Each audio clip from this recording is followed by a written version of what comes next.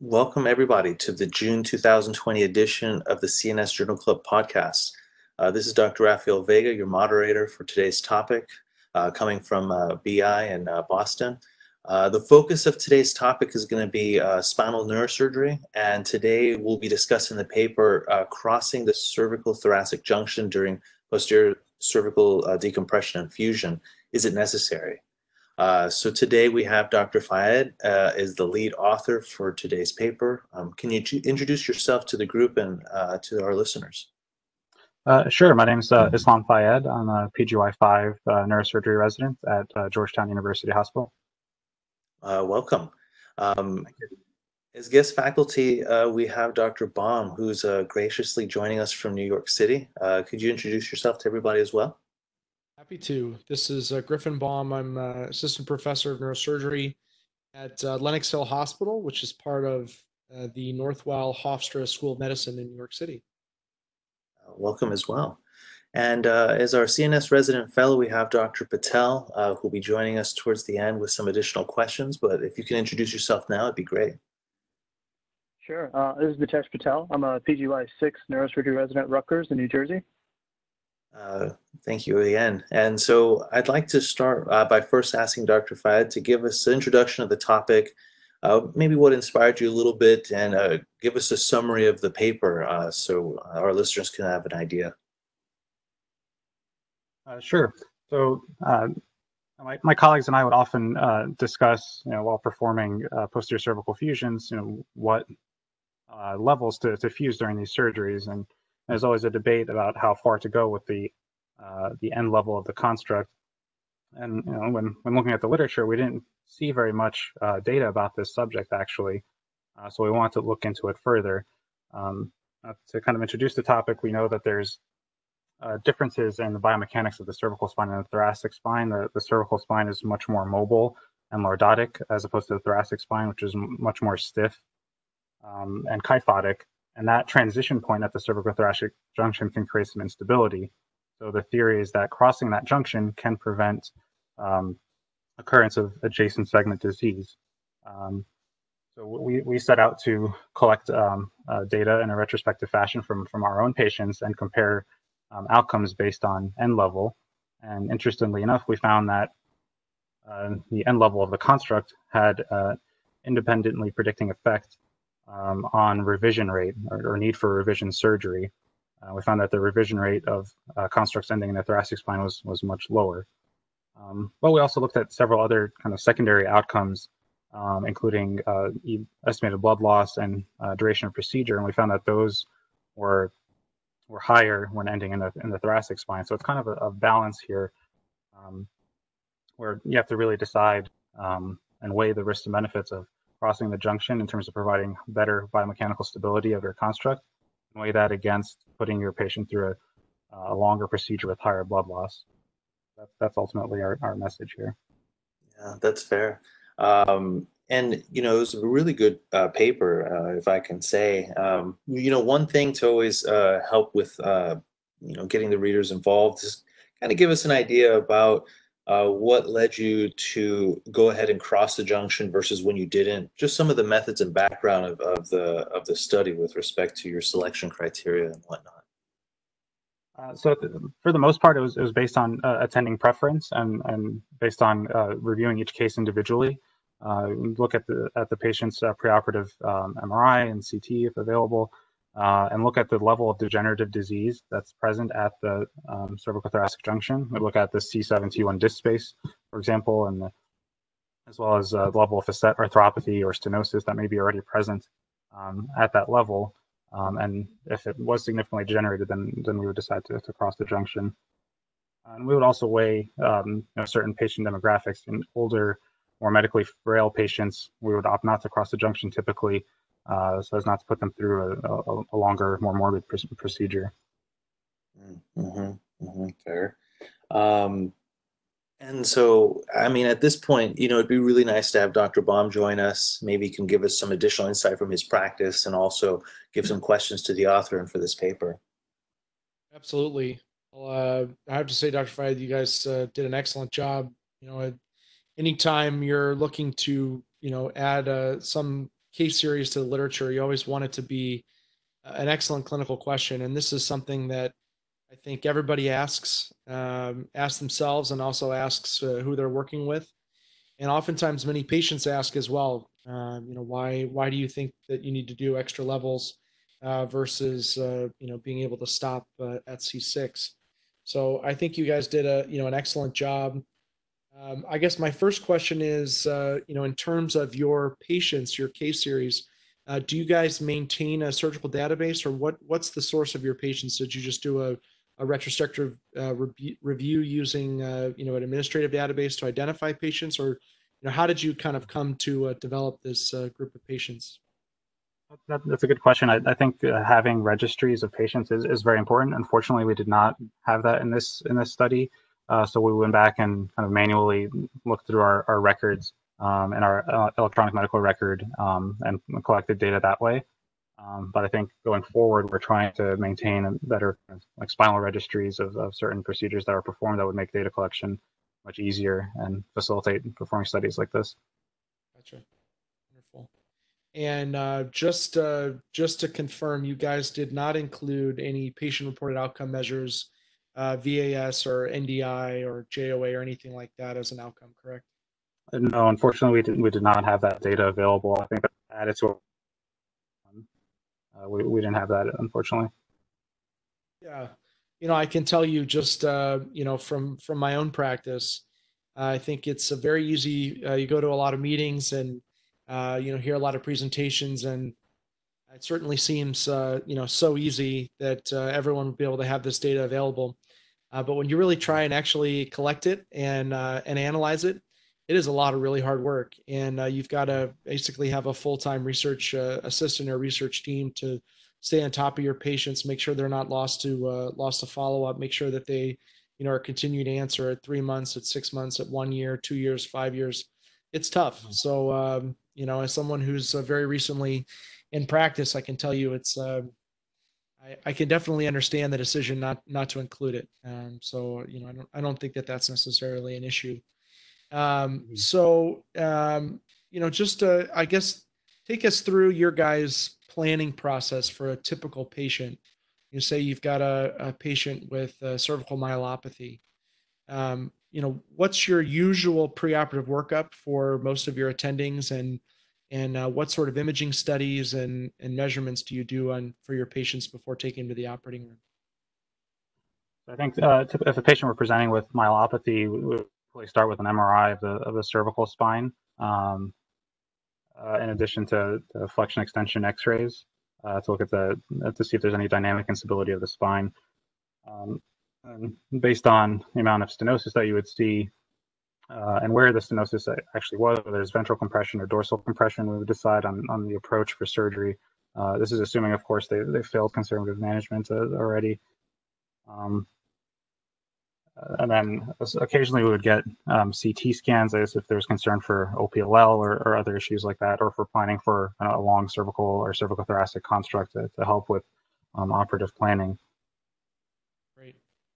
And when you get to the operating room, say you're just going to do a standard C3 through 6 laminectomy infusion.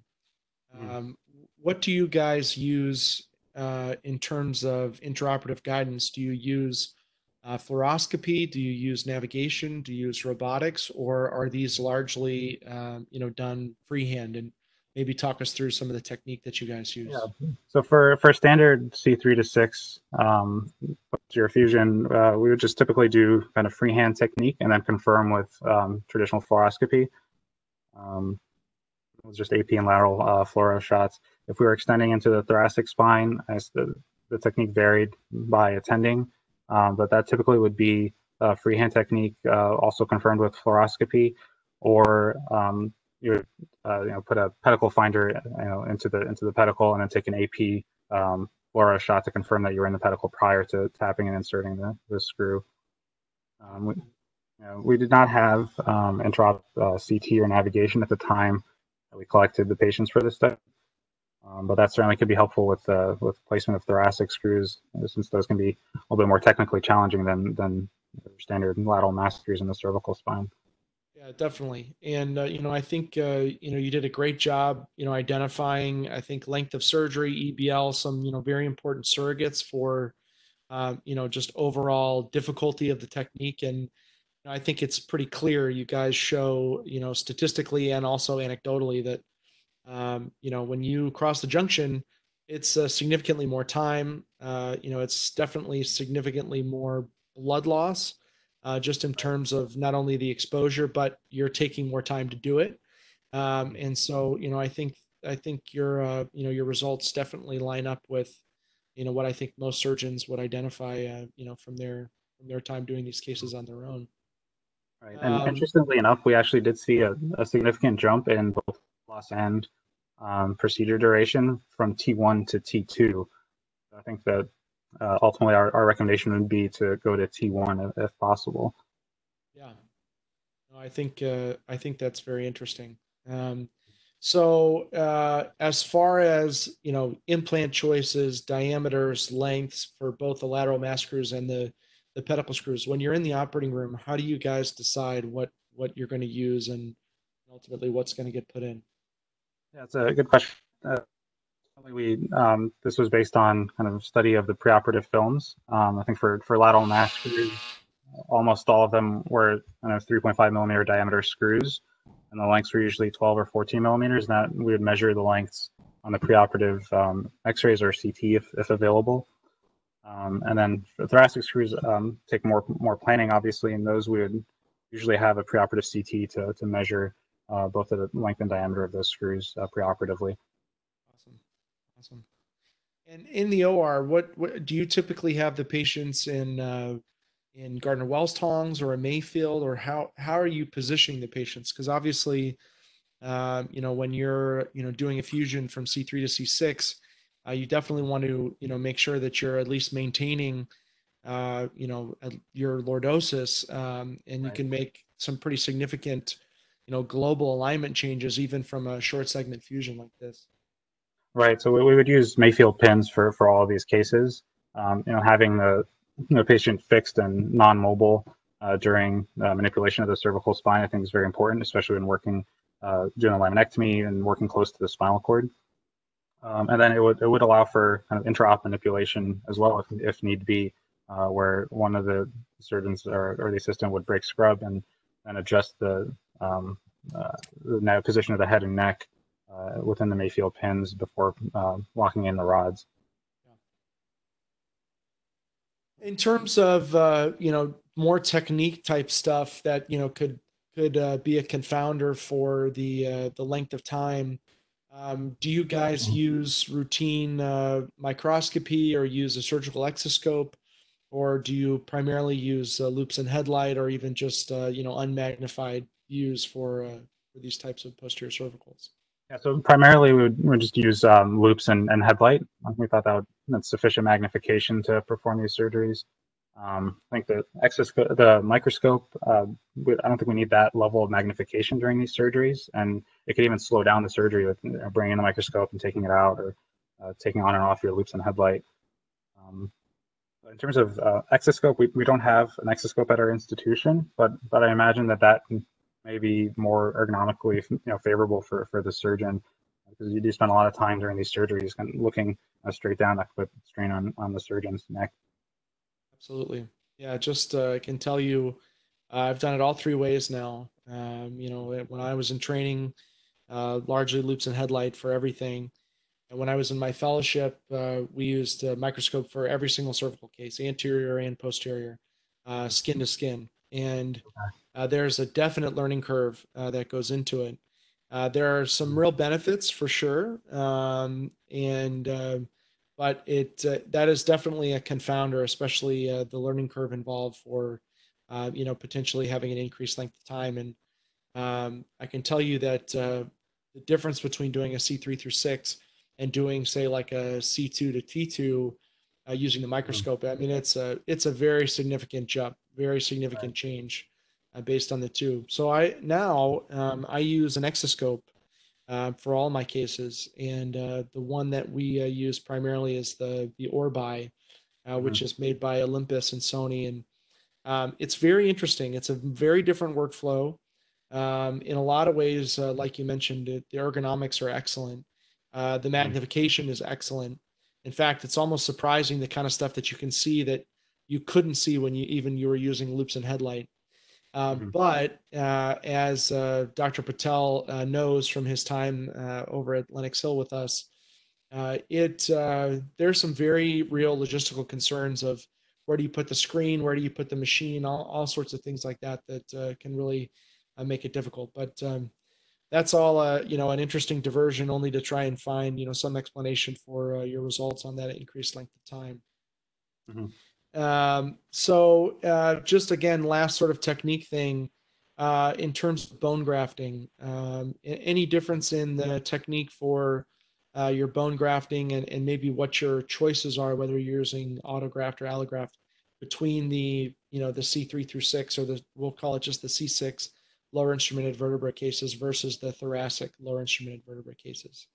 Right, that's a great question. I think for most of these cases, you're performing a laminectomy as well, so you have the luxury of having a good amount of autograft. So we would use that in addition to demineralized bone matrix, usually in about a 50-50 mix of the two. And I don't think there's any difference in end level of instrumentation that let us use different types of bone graft. We typically just use that mix for all cases.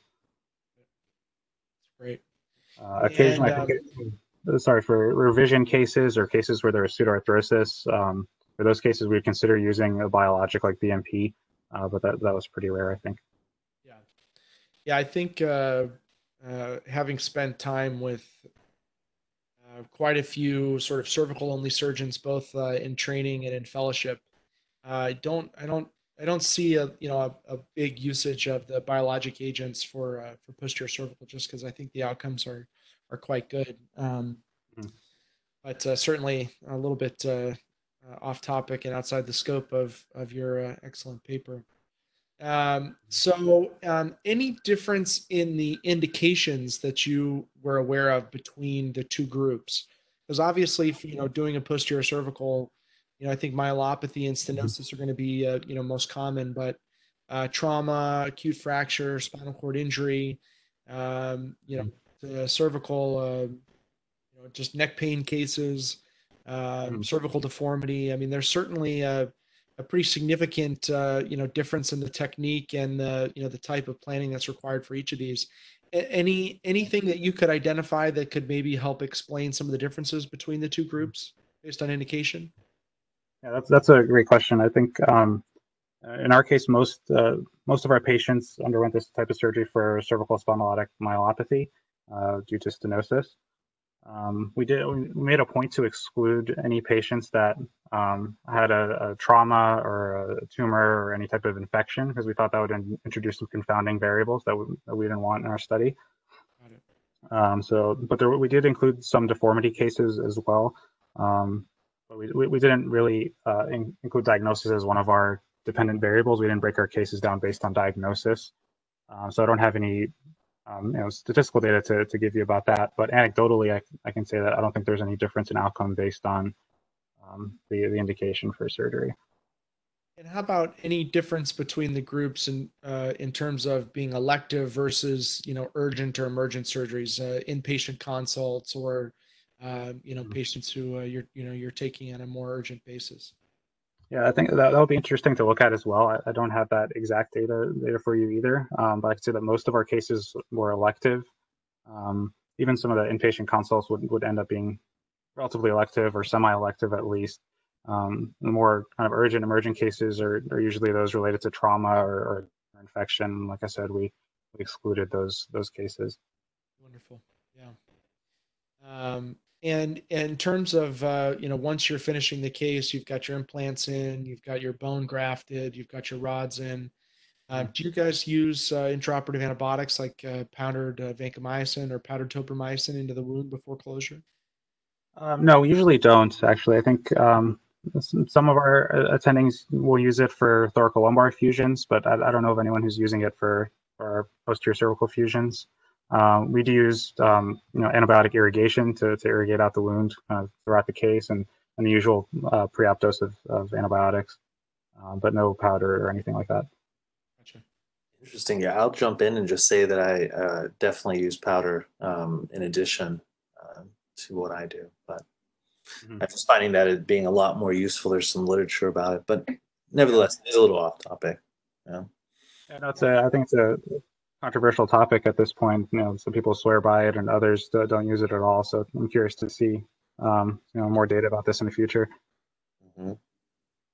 Yeah, no question. I can tell you, I have also had the benefit of seeing pretty much every permutation, and now in my own practice, I've definitely swung over to using them. In fact, in higher risk patients or older women at at risk of a gram negative urinary tract infection, I'll actually use powdered vancomycin and powdered tobramycin, and that largely comes from spending time with a lot of my orthopedic spine surgery colleagues who Mhm. have quite a bit of experience using it just in general orthopedics.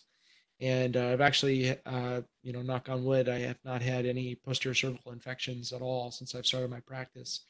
And the surgeon I trained with, who really, I use a lot of my technique from, is Dan Rue at Columbia. And if you talk to Dan, both the use of antibiotics and also really a meticulous closure. He's not had a posterior cervical infection in 13 years. So it's, Oh, wow.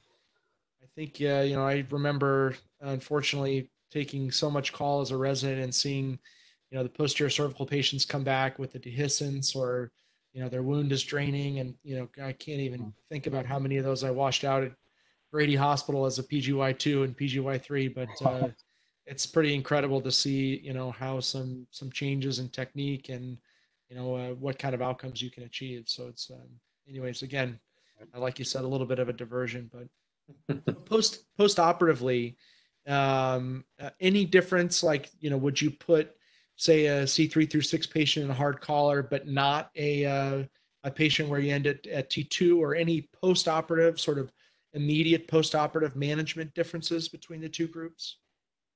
Not necessarily. We would place most of our patients in a hard cervical collar postoperatively, typically for 6 weeks or longer if there's concern in terms of osteoporosis or prior surgery that failed.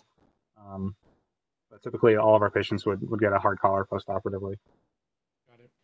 And just to confirm, smoking was one of your confounders that you controlled for between groups, correct? No, we didn't actually. That's one piece of data that we were missing. I think a couple other studies published about this included smoking, which is obviously important, but that's something that we did that data we did not have actually. Any sort of anecdotes about your particular patient population at Georgetown, and how many smokers versus non-smokers you see, and any maybe difference in the urgency of the case depending on if you'll sort of tolerate a smoking status? Yeah, I'd say maybe 30% or so of our patients would be smokers that come in from the surrounding areas in Maryland. And obviously those patients you're much more concerned about pseudoarthrosis, so you pay more attention to your technique and the bone graft that you're placing.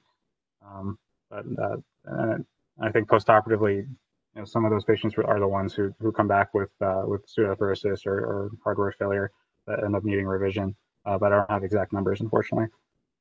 Huh. Can I intervene and just ask, in patients like that, did you guys use like bone stimulators and whatnot, or no? We do sometimes, yeah. Several of the attendings in our practice use bone stimulators, and definitely in patients who are smokers, those are the ones that we typically use the bone stimulators for. Hmm. Okay.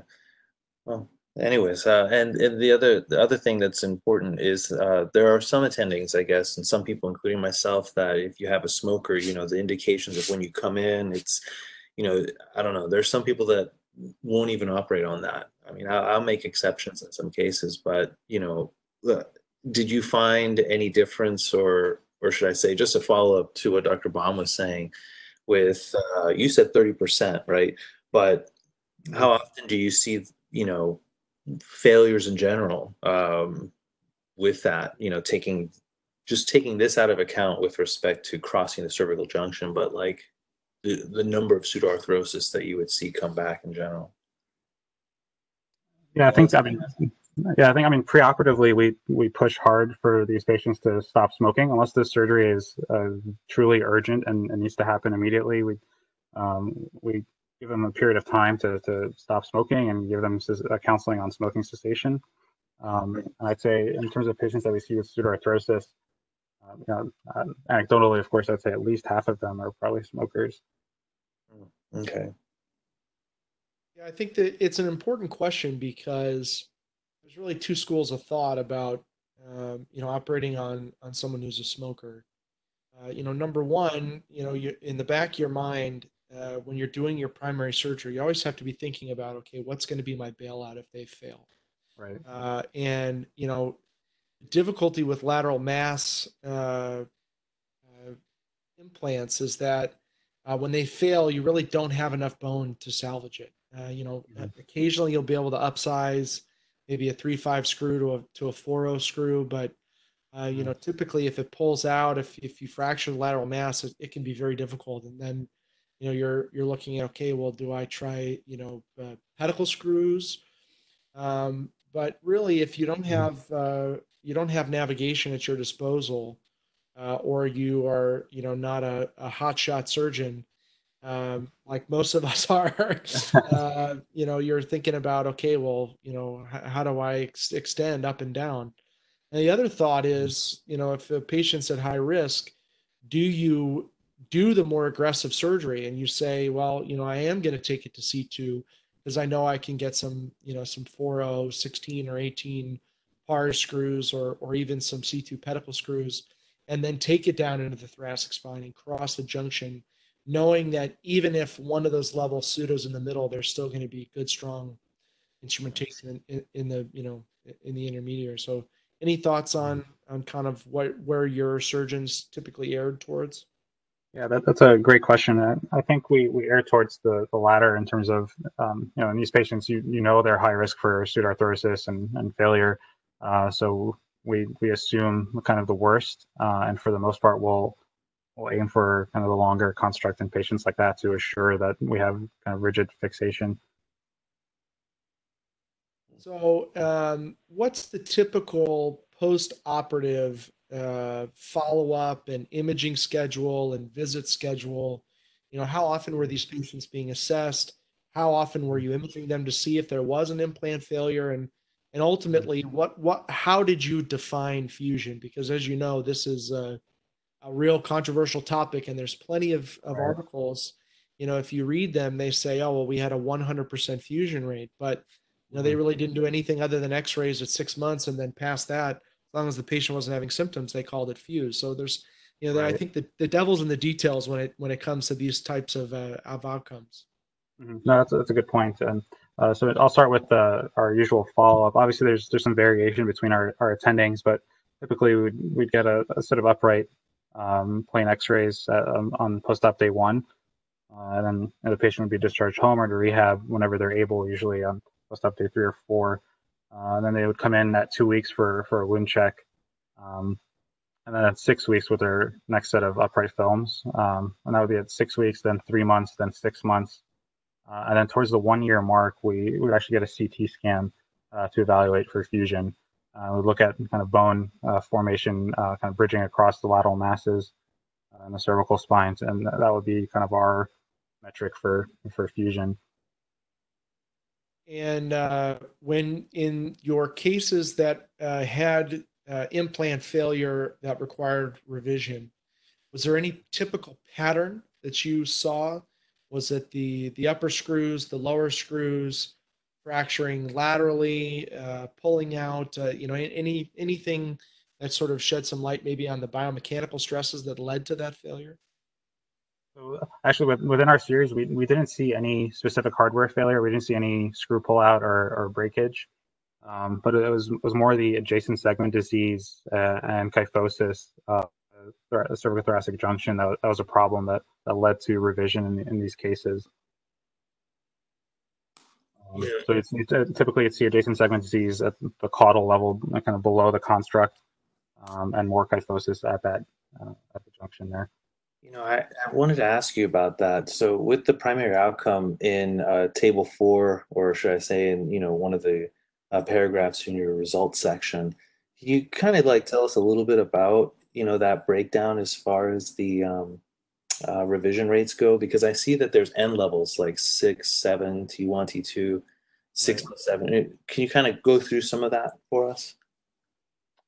This is table 4 you're talking about with the revision rates. Yeah. Yeah, so we wanted to break it down as much as possible per level. So we looked at revision rates with the caudal level of the construct being C6 and then C7, T1, T2 to have those numbers individually, because I think some of the prior studies either didn't look at the levels individually or neglected to include C6, for example, or T2. So we wanted to make sure we included all of those levels to have a kind of a more thorough analysis. And then we want to break it down into N level being in the cervical spine or in the thoracic spine in general. So we kind of combine those groups into cervical versus thoracic N levels. And I think it was significant in both ways of comparison.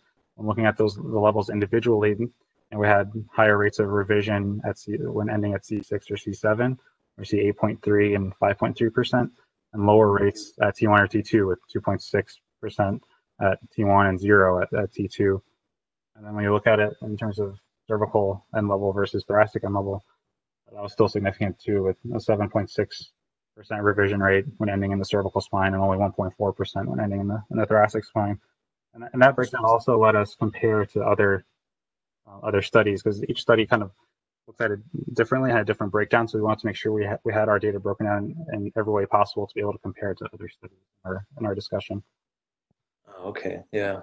Well, I was actually very curious how there was a difference between that C7 plus the C6 plus C7. It seems as if they're both ending at C7, or am I wrong in interpreting that? No, that would be all patients who had constructs ending at C6, plus all patients had constructs ending at C7. I see.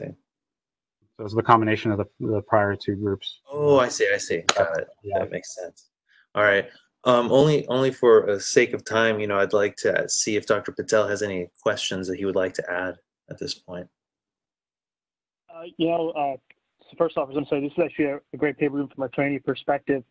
This is a question that we're always discussing, even amongst our own residency program. So I definitely I've sent this paper out, at least the abstract so far, until the final PDF's out to our program residents. I think Dr. Baum sort of went through a lot of the questions that I had. The one point I just wanted to sort of, I guess, go over again was regarding your post-operative radiographs, as also for listeners to know as well. At least from our institution, our attendings are very adamant on making sure the post-operative radiographs are strictly upright, preferably standing. So in every one of your cases, they were, you said you were all upright, correct? Correct. Yeah, I agree with that 100%. We made sure that all of our X-rays were at least upright and preferably standing, like you said. So that's important to take into effect. The patient's posture and the effect gravity has on their alignment, and it's important to have them take the X-rays in the same way at each follow-up visit. And that's also important. They have to be upright films in order to measure the cervical spinal parameters accurately, at least. Right. I mean, I just want to sort of, again, echo for some of the trainees that are listening. Even when we look at our lumbar X-rays and such for pelvic parameters, I mean, if you look at them standing versus laying, they're completely different numbers. It just sort of echoes how important this is. Right. I think that actually covers my questions. Dr. Baum actually covered most of the questions I had as well. Okay, fair enough. Any other last thoughts, Dr. Baum? No, I think you guys did a great job. I think the hallmark of a good case series, which, as we know, is going to be some of the more common studies that, you're going to have to vet in the literature. One of the great findings of a case series is that it leads you back towards operative technique, and it leads you back towards patient care, as opposed to, getting lost in the weeds with a lot of the statistical analysis and, some of the finer points of, doing a critical review. While those things are important, I think, oftentimes, especially in journal club, it's so easy to just take a paper and tear it apart because of what patients they included or what was excluded and how they analyzed it. And ultimately, at the end of the day, the purpose of a journal club is to get you talking and thinking about, a common problem. And this is a great example of an incredibly common problem that we face every single day. And doing a really excellent analysis. So I give you guys a lot of credit. Congratulations, job well done, and thanks for letting us be a part of this. Yeah, thank you very much. I appreciate that, and I also want to acknowledge my mentors who helped with this project. Doctors John Mark Foyatzis and Fahim Sandhu at Georgetown. They were very helpful in helping me put this project together, and providing me guidance in the operating room and learning these techniques. That's great. I mean, this was a wonderful discussion, and I'd like to thank all the participants, Dr. Fayed, Dr. Baum, Dr. Patel. Thank you so much for a wonderful journal club and a great discussion. And for all our listeners, I would like to encourage you to click through and obtain CME, which is currently free for CNS members during this time. So check out for more upcoming podcasts in the coming months.